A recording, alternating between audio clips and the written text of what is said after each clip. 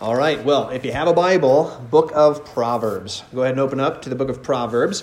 We're introducing here today a new study in the Book of Proverbs, and I am excited about it. Proverbs has long been one of my favorite books. It was one of the, I don't know how many of you have ever practiced this, but the whole proverb a day keeps the devil away sort of thing, right? I learned that from a very young age, and Proverbs is uniquely, really presented in that regard, not only in its chapter divisions, right? The idea is it had 31 chapters, and so if you read chapter a day, then you get through the book of Proverbs every month, and you make that a regular practice. One of my favorite professors in my undergrad years, Les Olala, he committed much of his life to memorizing the book of Proverbs, and he was always a big proponent. He would quote Proverbs left and right. He lived it. It just oozed out of him. And I had read Proverbs much, in my high school years, but listening to Les Olala was really encouraging to just give myself to the book consistently. And it has shown in my life just to see how practical and helpful it is, not only in my own life, but in counseling situations and scenarios. The book of Proverbs is immensely practical, and it is given to us for that purpose. And so our goal today is to really try to introduce the book, think big picture, and our really big theme, which I would argue is the theme of the book of Proverbs, is of course wisdom. But wisdom, my favorite definition for biblical wisdom, is skill for living. Skill for living. And so that's kind of our subtitle, if you will, to this study that we are about to embark upon. And yet today is going to be largely introductory. My goal is to talk through these big points in kind of our introduction as we think through the background to this book. We try to familiarize ourselves with its contents and then jump into it week by week in the months to come. But first, I want to introduce you to the concept of wisdom literature. You may or may not be familiar with that term, but the book of Proverbs definitely falls within that genre, if you will, of wisdom literature. Next, I want to give you just a basic overview of Proverbs. In other words, I want to help you become familiar with the themes of the book, the major movements, the major parts and components to the book, and how we will, of course, approach it in our study of the book, because this is classically known as one of the most difficult books to teach and preach through because of the way it's organized. And so we will work through just how we will approach it as we work our way through it. Third, I want to just consider the practicality of Proverbs, the reason why we're studying this. The book of Proverbs is so incredibly helpful and practical because it forms, if you will, a very tight grid of information and wisdom that helps you discern the best possible way to live life. In other words, like I said, the subtitle to our series is Skill for Living. Skill for Living. And the reality is Scripture often likens life to a voyage and how important it is for us to navigate the difficulties of life. And this concept of all the dangers that is about us. And, we'll develop this more as we work our way through. But just recently when my family and I were on vacation, we went up to the Oregon coast and we spent a little time chasing lighthouses over in Washington. But that area where the Columbia River dumps into the ocean has been called historically the graveyard of the Pacific because of the immense dangers that are there. Hundreds and hundreds of ships have been shipwrecked in that area, right? Yeah, you're shaking. Yeah, you know what I'm talking about, right? In fact, there was one of the state parks had a shipwreck that has been beached. It's like 100 years old. I think it was like 1900 something.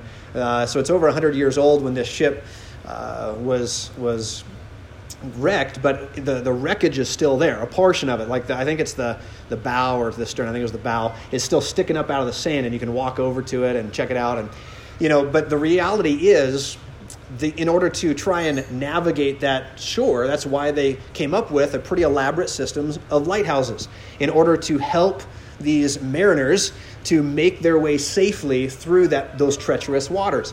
Well, the book of Proverbs is very much like that. It's immensely practical. It touches upon every area of life. Every conceivable, life situation is dealt with either in statement or in principle in the book of Proverbs. And so it is in many ways, again, your handbook for skill in living, to learn to live life with skill.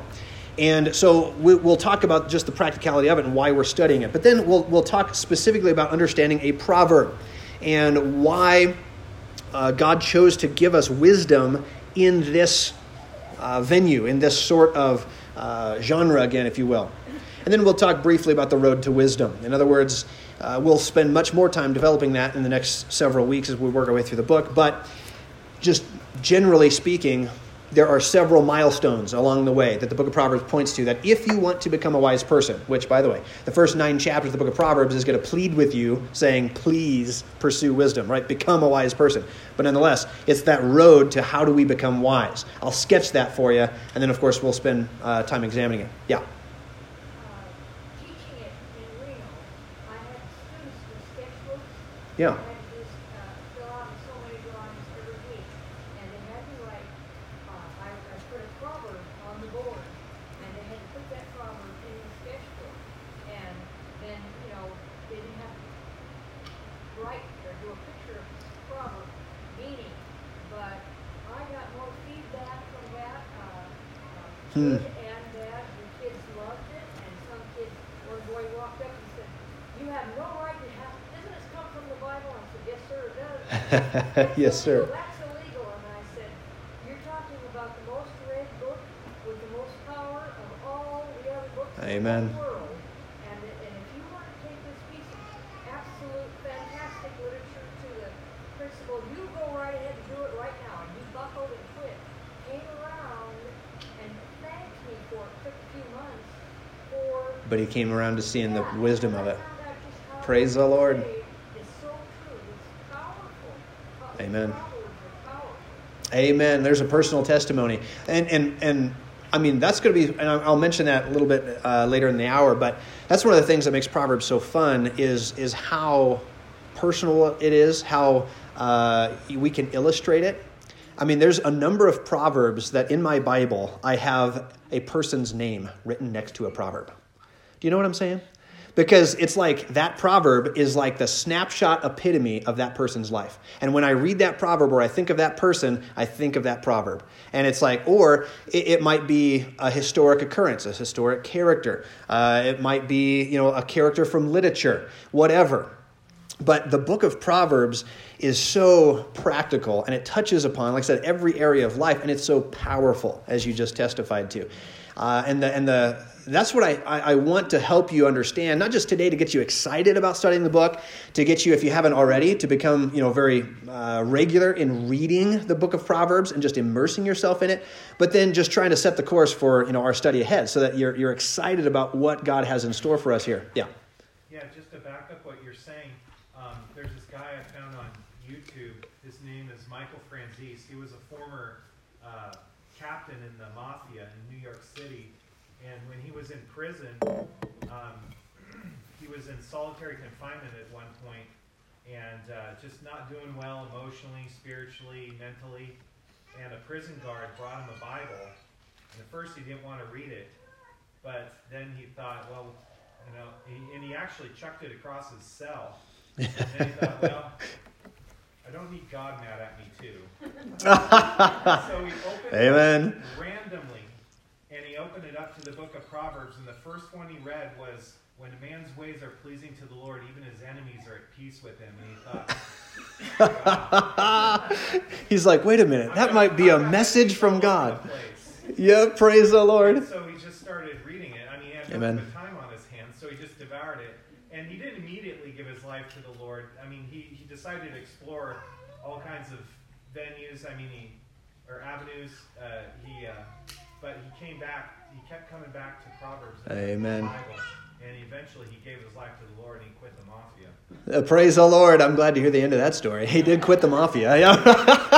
Yeah, praise the Lord. But that's one of the things that, I'm going to encourage as we work our way through is, just your interaction. Because the book of Proverbs is very thought-provoking. You will have thoughts and stories, memories, that are going to come to mind that are going to be like, wow, like that truth, that proverb, whatever we just read and talked about. Wow, like I can think of a perfect illustration. And that's kind of the whole point, right? And I encourage you to do that. Exactly what we're doing. Just say, hey, this happened to me, or this happened to me, or I knew this situation. And because that's the whole point of the book of Proverbs, is to get you thinking through the practicality of it and to see how applicable it is to everyday life. It's remarkable in that regard. And so let's begin by just introducing this concept of wisdom literature. All right, so again, if you have your Bible, we'll be back and forth. I'm going to try to just immerse you in Scripture, both in and out, of the book of Proverbs. But let me draw your attention briefly to Jeremiah 18:18 as I define wisdom literature.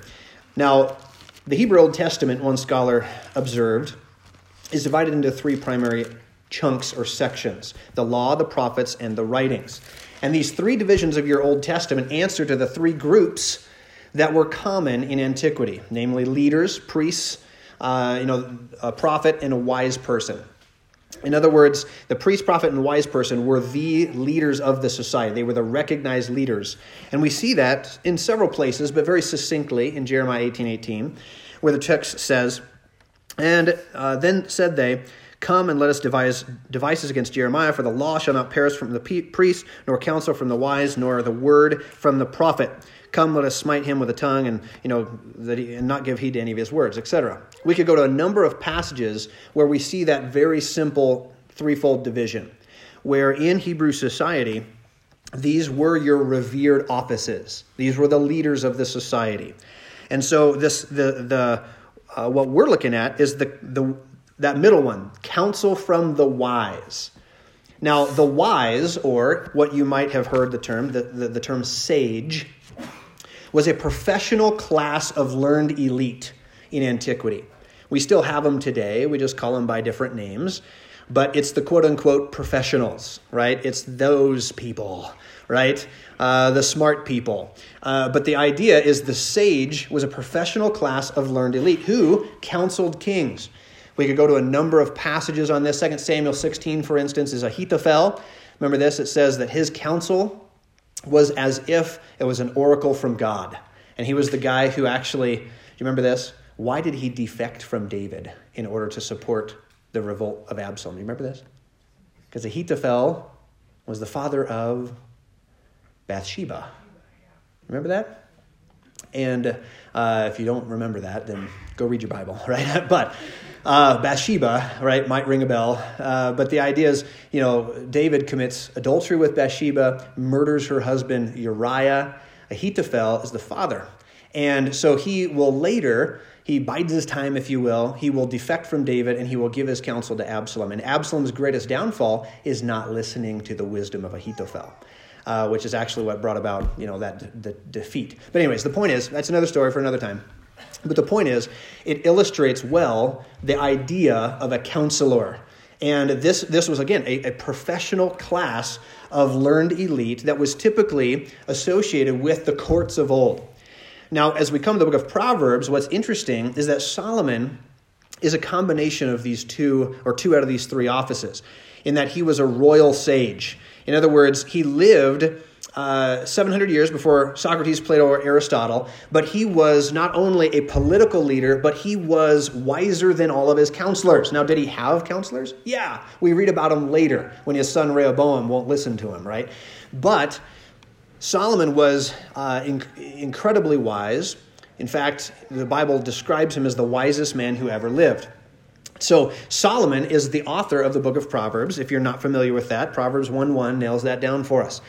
The Bible says this: the Proverbs of Solomon, the son of David, king of Israel. Now, if you don't know much about Solomon, let me just quickly catch you up to speed. Solomon was the son of King David. David's the most famous king in Hebrew history. Solomon is his son. Solomon received his wisdom from a variety of avenues. First, he received from his own father. We'll make a bigger deal of this later, but let me just read Proverbs 4, first few verses. Solomon says this. He says, "Hear, you children, the instruction of a father, and attend to no understanding, for I give you good doctrine. Forsake you not my law, for I was my father's son, tender and the only beloved in the sight of my mother. He taught me also and said unto me, let your heart retain my words, keep my commandments, and live," etc. In other words, by Solomon's own testimony, he was taught by his father David. We won't go there for sake of time, but if you were to go to 1 Kings chapter 2, first few verses, as well as 1 Chronicles, there's actually several chapters in 1 Chronicles where David is speaking to his son Solomon. But I do got to read this one because it's so good. But 1 Chronicles 28:9, this is, in essence, a one-verse summary of David's wisdom that he's trying to pass on to Solomon. He says this, 1 Chronicles 28:9, "And thou, Solomon, my son, know the God of your father, and serve him with a perfect heart and with a willing mind. For the Lord searches all the hearts and understands all the imaginations of the thoughts. If you seek him, he will be found of you, but if you forsake him, he will cast you off forever." Now that is, again, a one-word or one-verse summary that is so beautifully condensed version, if you will, of what will become the book of Proverbs. If you recall our study in the book of Psalms, we talked about this a little bit, that Solomon not only received wisdom through his father, as these passages record, but he ultimately received it from God. 1 Kings chapter 3 records this dream that he has from God, where God gives Solomon the closest thing the Bible comes to a blank check. He gives Solomon the freedom to ask anything, and God will give it to him. Well, I argue from our Psalter series, if you recall, that it may well be an answer to David's prayer for Solomon, but Solomon has enough wisdom to ask for wisdom. In other words, when God gives him that blank check and he says, all right, what do you want? Solomon has enough wisdom to ask for wisdom. And so God gives to Solomon a supernatural wisdom, which makes him the wisest man who ever lived. Now, again, I argue that this is probably in answer to David's prayer for Solomon, because that is recorded in Psalm 72. We won't rehash that for sake of time, but in Psalm 72, it's the prayer. It tells us in the last verse of that psalm that it's the prayer of David, son of Jesse.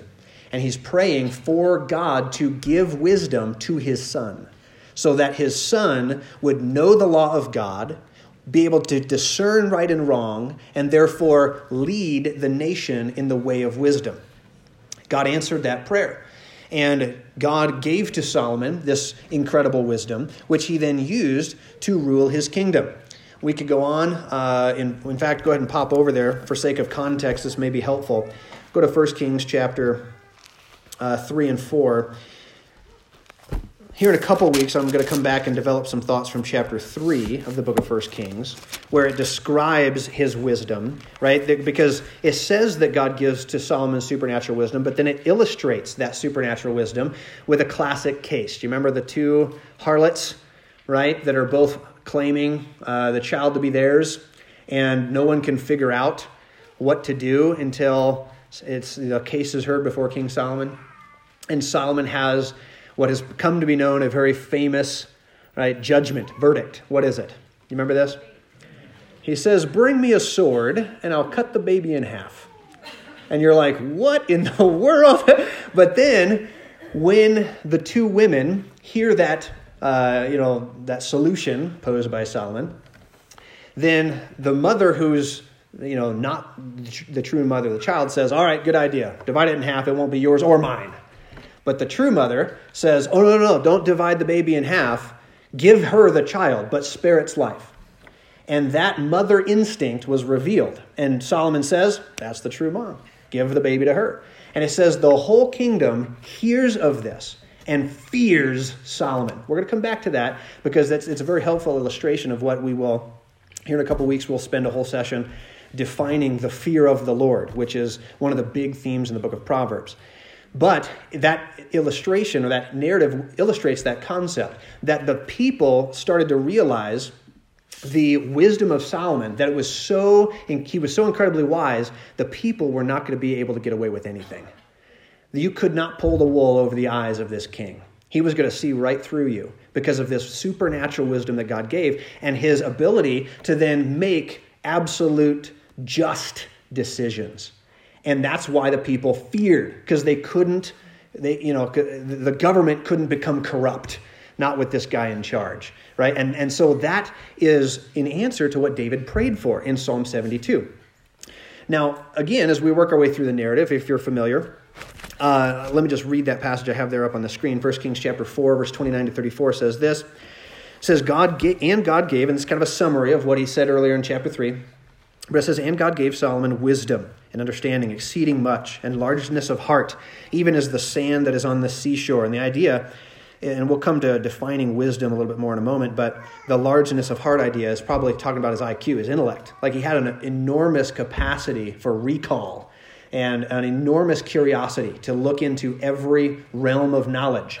And yet he had a supernatural wisdom and ability to discern, right from wrong and apply it to everyday situations. Verse 30 says, and Solomon's wisdom excelled the wisdom of all the children of the east country. These were, again, the east being Mesopotamia, renowned for its wisdom, but also it says all the wisdom of Egypt. So in other words, east and west, from one end of the earth to the other, Solomon exceeded all in his wisdom. Verse 31, for he was wiser than all men. Then it even names a couple of guys. Ethan the Ezrahite. We have a psalm. Do you realize? Psalm 89 is written by Ethan the Ezrahite. We have a psalm from this wise man. As well as Heman. He writes Psalm 88. But Heman, and then we don't know these other guys, Kalkol, Darda, and Mahol, but they were known in Solomon's day, and Solomon exceeded them all, so much so that it says in the end of verse 31, his fame was in all nations round about. And he spake 3,000 proverbs. We have several of those. We don't have all of them preserved. The book of Proverbs doesn't contain all of them, but we'll get to that in a moment. But he spoke 3,000 proverbs, and his songs were 1,005. And he spake of the trees, from the cedar tree that is in Lebanon, even to the hyssop that springs out of the wall. In other words, he was interested in botany and the natural sciences. But it says he also spake of beasts and fowl and creeping things and of fishes. He says, and there came of all people to hear the wisdom of Solomon from all the kings of the earth which had heard of his wisdom. All right, this is the guy whom we're talking about as we discover his writings and the wisdom that God gave to him that he in turn gives to us here in the book of Proverbs. Now, if you know much more, and I'll just briefly summarize, but because Solomon asked for wisdom rather than wealth or an empire that would triumph over its enemies, etc., then God actually blessed Solomon not only with supernatural wisdom, but he also became the wealthiest man of his day. He established the most powerful empire of his day. And you can read about that in 1 Kings chapters 1 through 10. And we'll dip into that from time to time because of how pertinent it is as background for the book of Proverbs. There's a lot of parallels there, so where appropriate, we'll come back and point that out. Now, the book of Proverbs itself was composed as a sort of wisdom curriculum, quote unquote, by Solomon, and he designed it as a textbook for the instruction of his son. Now, according to Scripture, we only have one recorded son of Solomon. And he may have had other sons. It's very probable that he did, but only one is discussed in the Bible, and his name is Rehoboam. Rehoboam will become the king after Solomon. And the book of Proverbs is essentially Solomon as the wisest man who ever lived, as a king sitting upon the throne of Israel, wanting to prepare his young son to take over as the next king. And so he is charging Rehoboam with the wisdom necessary to be a godly man and a godly king. And so he's going to give Rehoboam all that is involved in growing into maturity, whether it's spiritually, morally, or culturally. He's going to try and make Rehoboam the polished, kingly, godly monarch that he was, supposed to be. In other words, if one was to follow the wisdom that God lays down through the book of Proverbs, then you become the sort of individual that God would want you to be. You're evidencing God's wisdom, skill for living. Now, of course, as you work your way through the history of Israel, that's one of the grand ironies, is not only Solomon's own folly, and we'll talk about that, but Rehoboam's own folly. In other words, I like to say that, as Solomon was putting together these masterful lectures that are contained in the book of Proverbs, Rehoboam slept through a few of the lessons. You know what I'm saying? He wasn't listening that closely, and he actually becomes the epitome of a foolish king, according to the history of Israel. But nonetheless, that's the purpose behind the book of Proverbs. Now, the book of Proverbs will also tell us that most of the Proverbs were written by Solomon himself. We read that just a moment ago. Proverbs 1:1 tells us that these are the Proverbs of Solomon, son of David, king of Israel. But the text also tells us that he compiled wisdom from others. For instance, if we were to go to chapter 22, verse 17, let me just read that briefly. Proverbs 22:17 says, "Bow down your ear and hear the words of the wise, and apply your heart unto my knowledge. Something very similar in Proverbs 24, verse 23. He says, these things also belong to the wise. And then on he goes. Chapter 30, in verse 1, he's quoting the words of Agur, the son of Yakeh. Now, we'll come back to that. There's a bit of debate on who that is. We don't really know for sure. Some suggest that it's a code name for perhaps David and Solomon himself, but we can't prove that. At face value, the text simply names someone else that is the author of this wisdom, and Solomon is merely compiling it. In fact, if you go backwards to Proverbs chapter 25, notice verse 1 with me. Proverbs 25:1 says, these are also Proverbs of Solomon, which the men of Hezekiah, king of Judah, copied out. In other words, the passage from Proverbs 25 through chapter 29, those are still Proverbs of Solomon, but they were not published in his lifetime. They weren't part of the quote-unquote original wisdom curriculum that he would have written for his son Rehoboam. Rather, it was way later, a later king of Israel, Hezekiah, who was a godly king, who had an interest in God's wisdom and, the history of Israel's wisest king. He went back to compile more of those 3,000, Proverbs that Solomon gave us, and he published another section of the book of Proverbs. He compiled it. Now, we won't get off into this. I've given whole lectures to this in the past underneath the subject of bibliology. But this is actually, that Proverbs 25:1 is one of the most fascinating verses in the Bible to me in the regard that it helps us gain insight into how the Bible itself came into being. It's remarkable. And in fact, if you were with us in our Isaiah study, we spent a whole session talking through that, the development of the Old Testament canon, and the idea of the stages of development. And here's one of the crystal clear historic references to that. Yeah, you got a thought? This is interesting. I read this not long ago, but about Hezekiah. It's a little bit of a rabbit trail here, but I read in 2 Kings 18:5 that says, he trusted in the Lord God of Israel, so that after him was none like him among all the kings of Judah, nor who were before him. That's right. So I like to summarize this way. Right, after you have David, right, he's like the premier king of Israel. After him, read 1st and Kings, just consistently. More often than not, the kings are, well, first they're given either a thumbs up or thumbs down rating. Right, they either did that which was good in the eyes of the Lord and that which was evil. But even those that did good are then typically compared to whether or not they matched up to David. Well, then you only have because the northern kingdom, remember, has no good kings. Not a single good king in the north. The southern kingdom is half and half. Half good kings, half bad kings. The good kings, the half of the kings that were good, only 3 of them are actually compared with David. And Hezekiah is one of them, right? You have Hezekiah, remember the others? Josiah, and Jehoshaphat. So Jehoshaphat, Hezekiah, and Josiah. Josiah even, depending on how you read the verse, may well be compared favorably as surpassing David. And same with Hezekiah in that verse. But what's interesting is that not all, but several of those good kings, there's one particular quality that is singled out about them that makes them a distinctly good king. And I'd encourage you, just search 1st and 2nd Kings. I love that. I love history.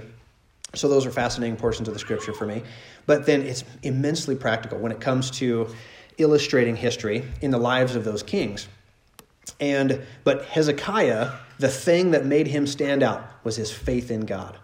That he had a faith, a trust in God that surpassed any other king. And it's so interesting. Solomon, the wisest king who ever lived, right? Moses, the meekest man who ever lived. Hezekiah, the guy who has more faith than anyone else. And it's so interesting to just, work your way through the scripture and come up or just notice, not that you have to come up with it because the text gives it to you, but find those characteristics that are labeled where one particular character is said, hey, out of all the men in history or characters in the Bible, this person epitomizes this quality more than anyone else. And that's absolutely true.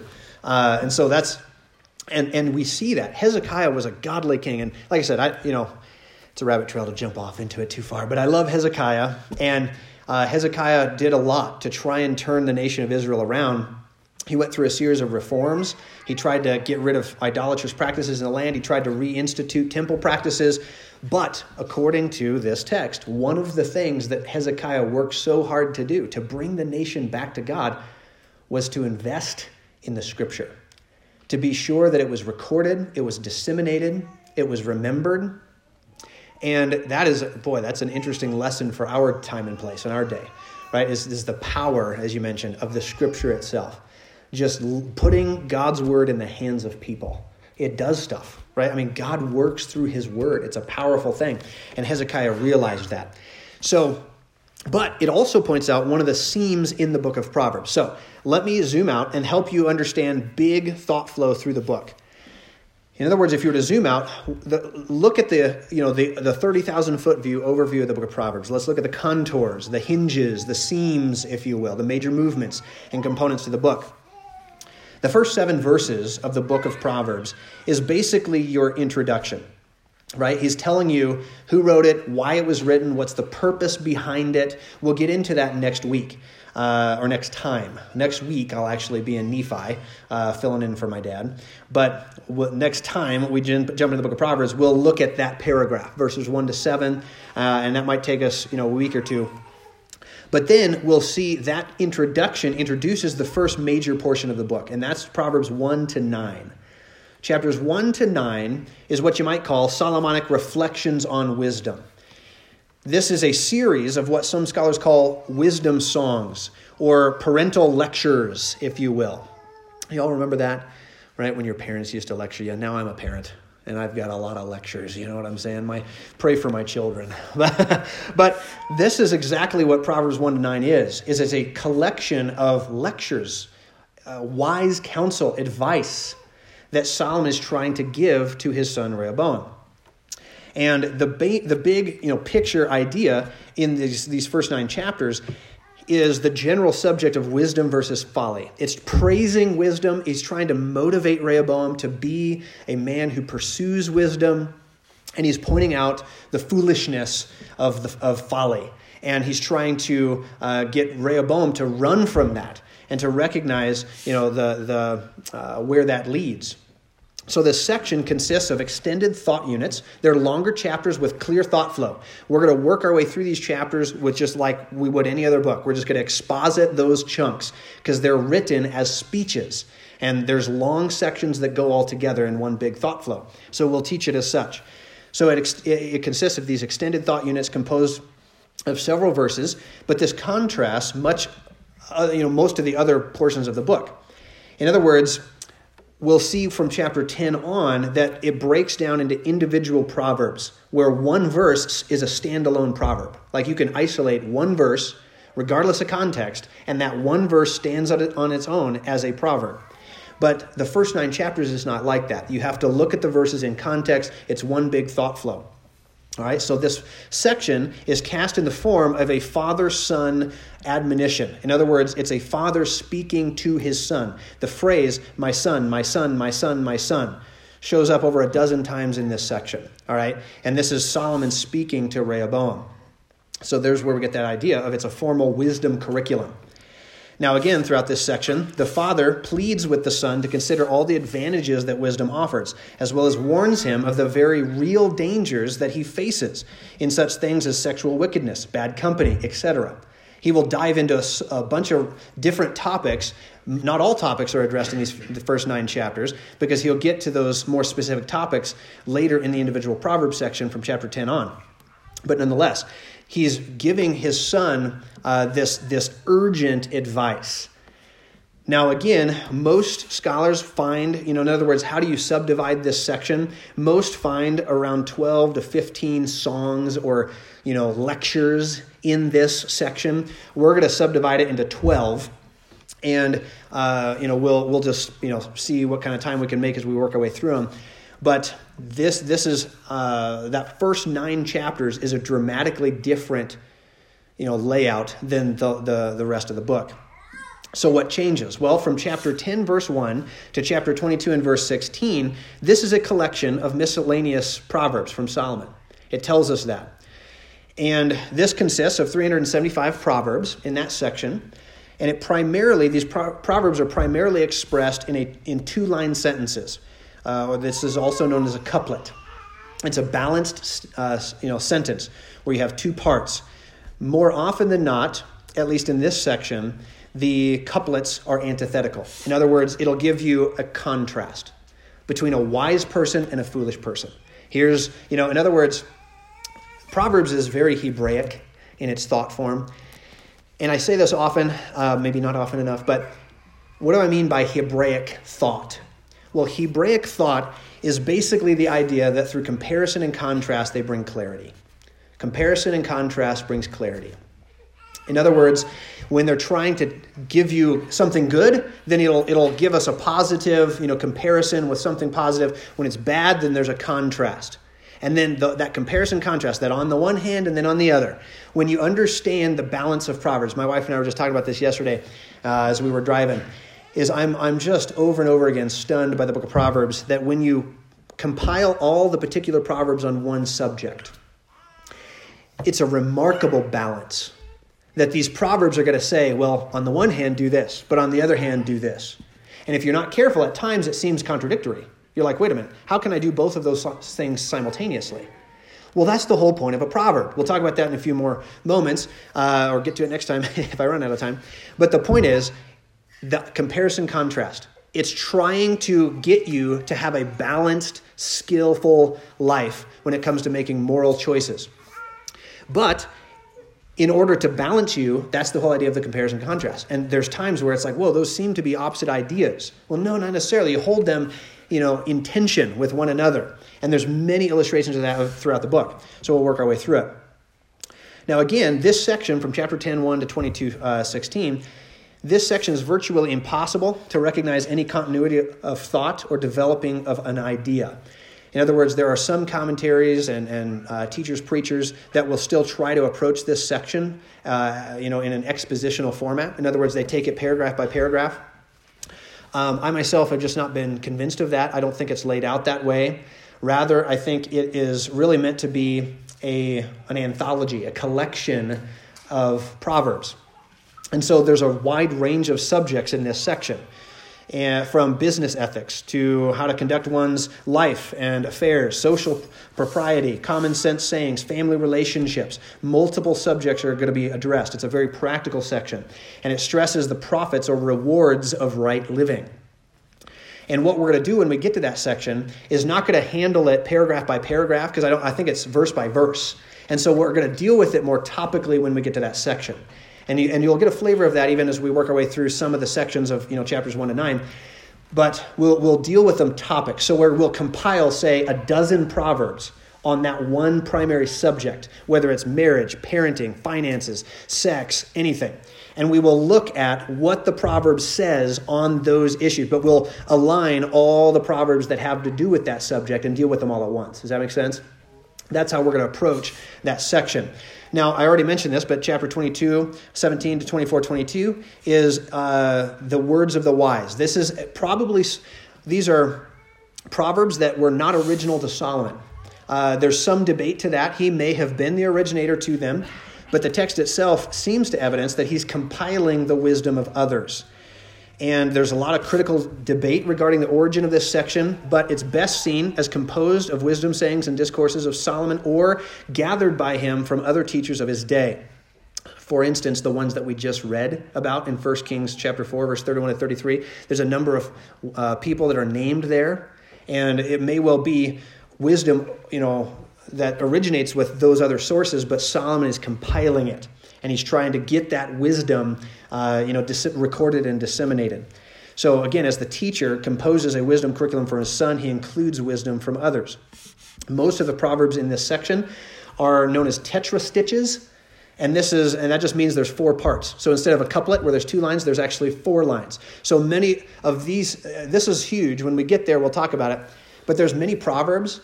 Like, I struggled with this when I was a kid, and I read through that, and I didn't realize that the 2 verses go together. Like, there's 4 lines to them.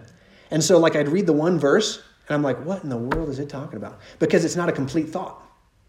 You have to read the 2 verses together, and now you have a complete thought.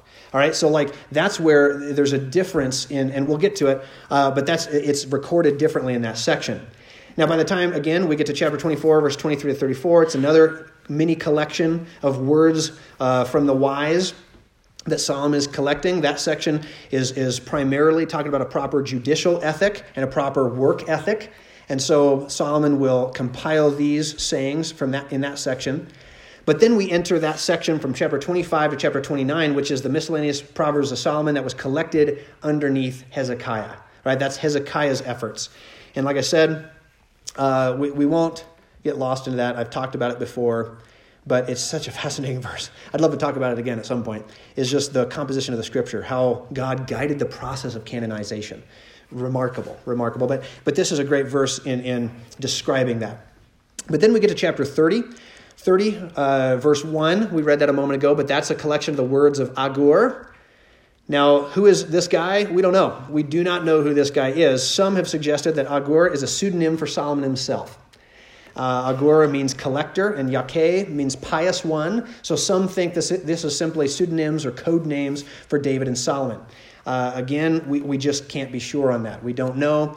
But nonetheless, this entire chapter is an oracle. It's one big thought unit. Chapter 30 all goes together. So we'll deal with that, as a thought flow.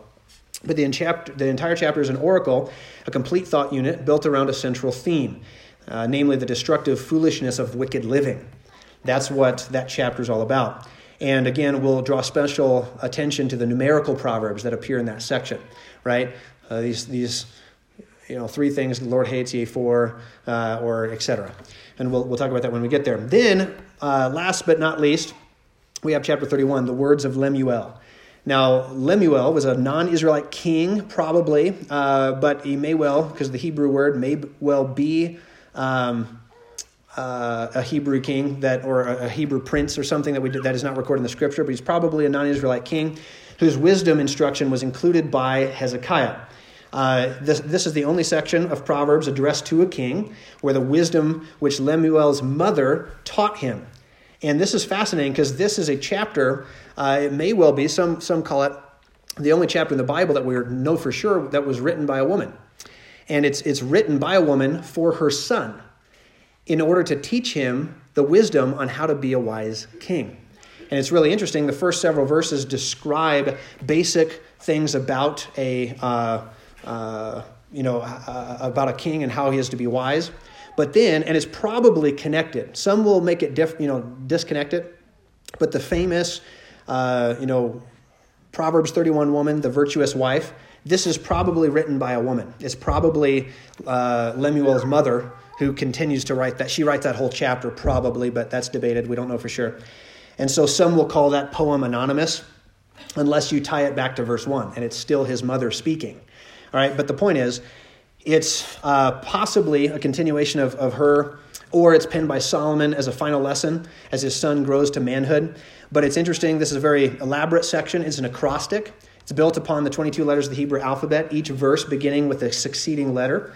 And the picture here is of the ideal wife. And it shows that the women of the day did not occupy the degraded place which is sometimes assumed. I'll talk about it when we get there. But there's an enormous amount of misinformation when it comes to this, right? The rise of feminism in modern history tries to make the Bible the bad guy, that the Bible is the source of all oppression for women. That is so wrong. It is so wrong. And so I just, we'll talk about that when we get there, but that's, I got to be in my bonnet about that issue. And so anyways, but this is a very helpful part about that. All right, so let me talk through just a couple more concepts and we'll wrap it up for today. I want you to just contemplate the practicality of Proverbs with me for just a moment. All right. As I said before, the subtitle to our study is Skillful Living or Skill in Living, because that's what Proverbs is all about. Proverbs deals with skillful living in all areas of life and thus serves as one of the most practically helpful books of the Bible. This is why so many for so long have recommended reading a proverb a day, right? Read a chapter out of Proverbs every single day. It'll change your life. And the reason for this is because chapter 8 informs us that the world was made by wisdom. So those who follow wisdom will find that the world fits. right? And it fosters their efforts. In other words, if you live life the way God designed it, then life works. But if you go against the grain of God's design, you're not only a fool, but it will result in folly in your life. It'll ruin your life. So these wise or witty sayings work, right? That's what, as Charles Martin puts it, these wise and witty sayings work. They work because that is the way the Lord has set things up. Proverbs is the scrapbook, as he calls it, of common grace. End quote. I love that. It's the scrapbook of common grace. In other words, all truth is God's truth. And even unbelievers find immense help and practicality from the book of Proverbs because it's so clearly, it's so easy to understand, and it's so clearly true. And so it's very helpful in that regard. And so this is some of what we'll be talking about in weeks and months to come. But the book of Proverbs addresses issues, and it crashed on me. But the book of Proverbs addresses issues ranging from marriage, sexual ethics, parenthood. We'll talk about both mother and father, both of which are addressed very frequently in the book. I just finished putting together my sermon on the sluggard, right? Aren't you glad that we're going to talk about that? Can't you? You can't wait for the sluggard sermon, can you? Right? But it'll talk about work ethic. It'll talk about business ethics. It'll talk about prioritizing your life, managing time. I just put together one on friendship. The book of Proverbs is going to deal immensely helpful in the area of friendship. In other words, how do you have good friends? What are good friends? How do you avoid evil friends? How can you tell the difference between a good friend and a bad friend? Immensely helpful. And let me just end with this. Like I said, I have dozens, if more than that, hundreds perhaps, of illustrations from my own life. And that's what I mean. Like I want, as we work our way through, you guys to, just as some of you already have, say, hey, that makes me think of this, or that makes me think of this. Share those illustrations. But for me, when I was in college, as Andrew, you know this, right? I was an RA, right? Resident assistant. It means I was in charge of a floor on the dorm. And so I had lots of students, that I was over them and, to some degree, and they would often come to me for, just counsel, talk, questions, etc. And I can't tell you how many times I just took them to the book of Proverbs. And I just immersed myself in that book and questions about everything, right? Questions, because this is the big one, right? Guys in college are always like, there's this girl that I really like. Right? And I don't know if she likes me back. And, and they go in and they start asking relationship advice. Where's the relationship advice that I give them? Book of Proverbs. Some of them come with an ethical dilemma. They say, well, man, if I cheat, I'll pass my class. If I don't pass my class, I'll go into debt. And then I got to sit out all next semester. What do I do? Oh, that's an ethical dilemma. Guess what? Proverbs tells you what to do, right? Don't cheat. But all sorts of stuff. People would come with questions, and it has just continued on. There was one kid that I worked with who was, I'll end with this, but he was the most socially awkward individual I've ever met. All right, and I've met my fair share of awkwardly social individuals, but he just didn't know how to make friends. He was so awkward. And he didn't know how to keep friends. He didn't know how to be friendly. And he would just bumble over himself in every single conversation. And he was wounded by this. He was burdened by it. And he was like, Jeff, he's like, and he talked to me because I was the only guy that treated him like a normal individual. Everybody else just thought he was so stupid and so weird. They just, everyone give him a wide berth and stay away from him. But, he came to me and says, Jeff, I need help. So what did I do? Well, just so happened that God in his providence, just my reading of the book of Proverbs, I had just compiled a list from Proverbs chapter 25 on social cues. And I was like, let's sit down. Let me show you what Proverbs says on how to act in a group situation so you don't look like an idiot. And it was like, it changed his life. You should have seen his eyes light up. He's like, well, the Bible talks about that? I'm like, yeah, it talks about that. It's amazing. So the point is, the book of Proverbs is so helpful. It's so practical. Like I said, there's not a subject that is not in some way, shape, or form, whether by statement or by principle, approached in this book, that is dealt with by this book. And so our search of it is going to be, hopefully, reflecting that, and very practical week in and week out as we work our way through the book, all right? So I'm out of time. We got to shut it down for today. But let's go to the Lord in prayer and ask his blessing upon our study of this marvelous portion of Scripture. Let's pray. Father, thank you so much for the time today. Thank you, Lord, for your word. Thank you for your people. Thank you for the book of Proverbs that has been so immensely helpful to my life personally, that has changed me in so many ways, that I look to constantly, attempting to gain greater wisdom and insight on how to deal with situations, how to, Lord, know the difference between right and wrong and ethical dilemmas, etc. Lord, we need your help. But we are so grateful that you have given to us your truth in this form. So we pray, Lord, in weeks and months to come, as we study this wonderful section of the Bible, that you would help us to understand it. And not merely to understand it, but to apply it, to live it, to start evidencing this sort of wisdom and skill in our everyday choices, in our lives. And Lord, help us. Help us to take this very seriously. We'll only get out of it what we put into it. May we listen carefully, take good notes, read the book of Proverbs on our own. May this class merely prompt a desire and an appetite to get into the book and study it further, to study it aggressively on our own, so that we might become wise in our living and honor and glorify you. So, Lord, we pray for your help. We pray for your guidance. Spirit of God, give us your grace and illuminating insight, we pray, and help us, Lord, to live it. All for your glory. In Jesus' name we pray. Amen.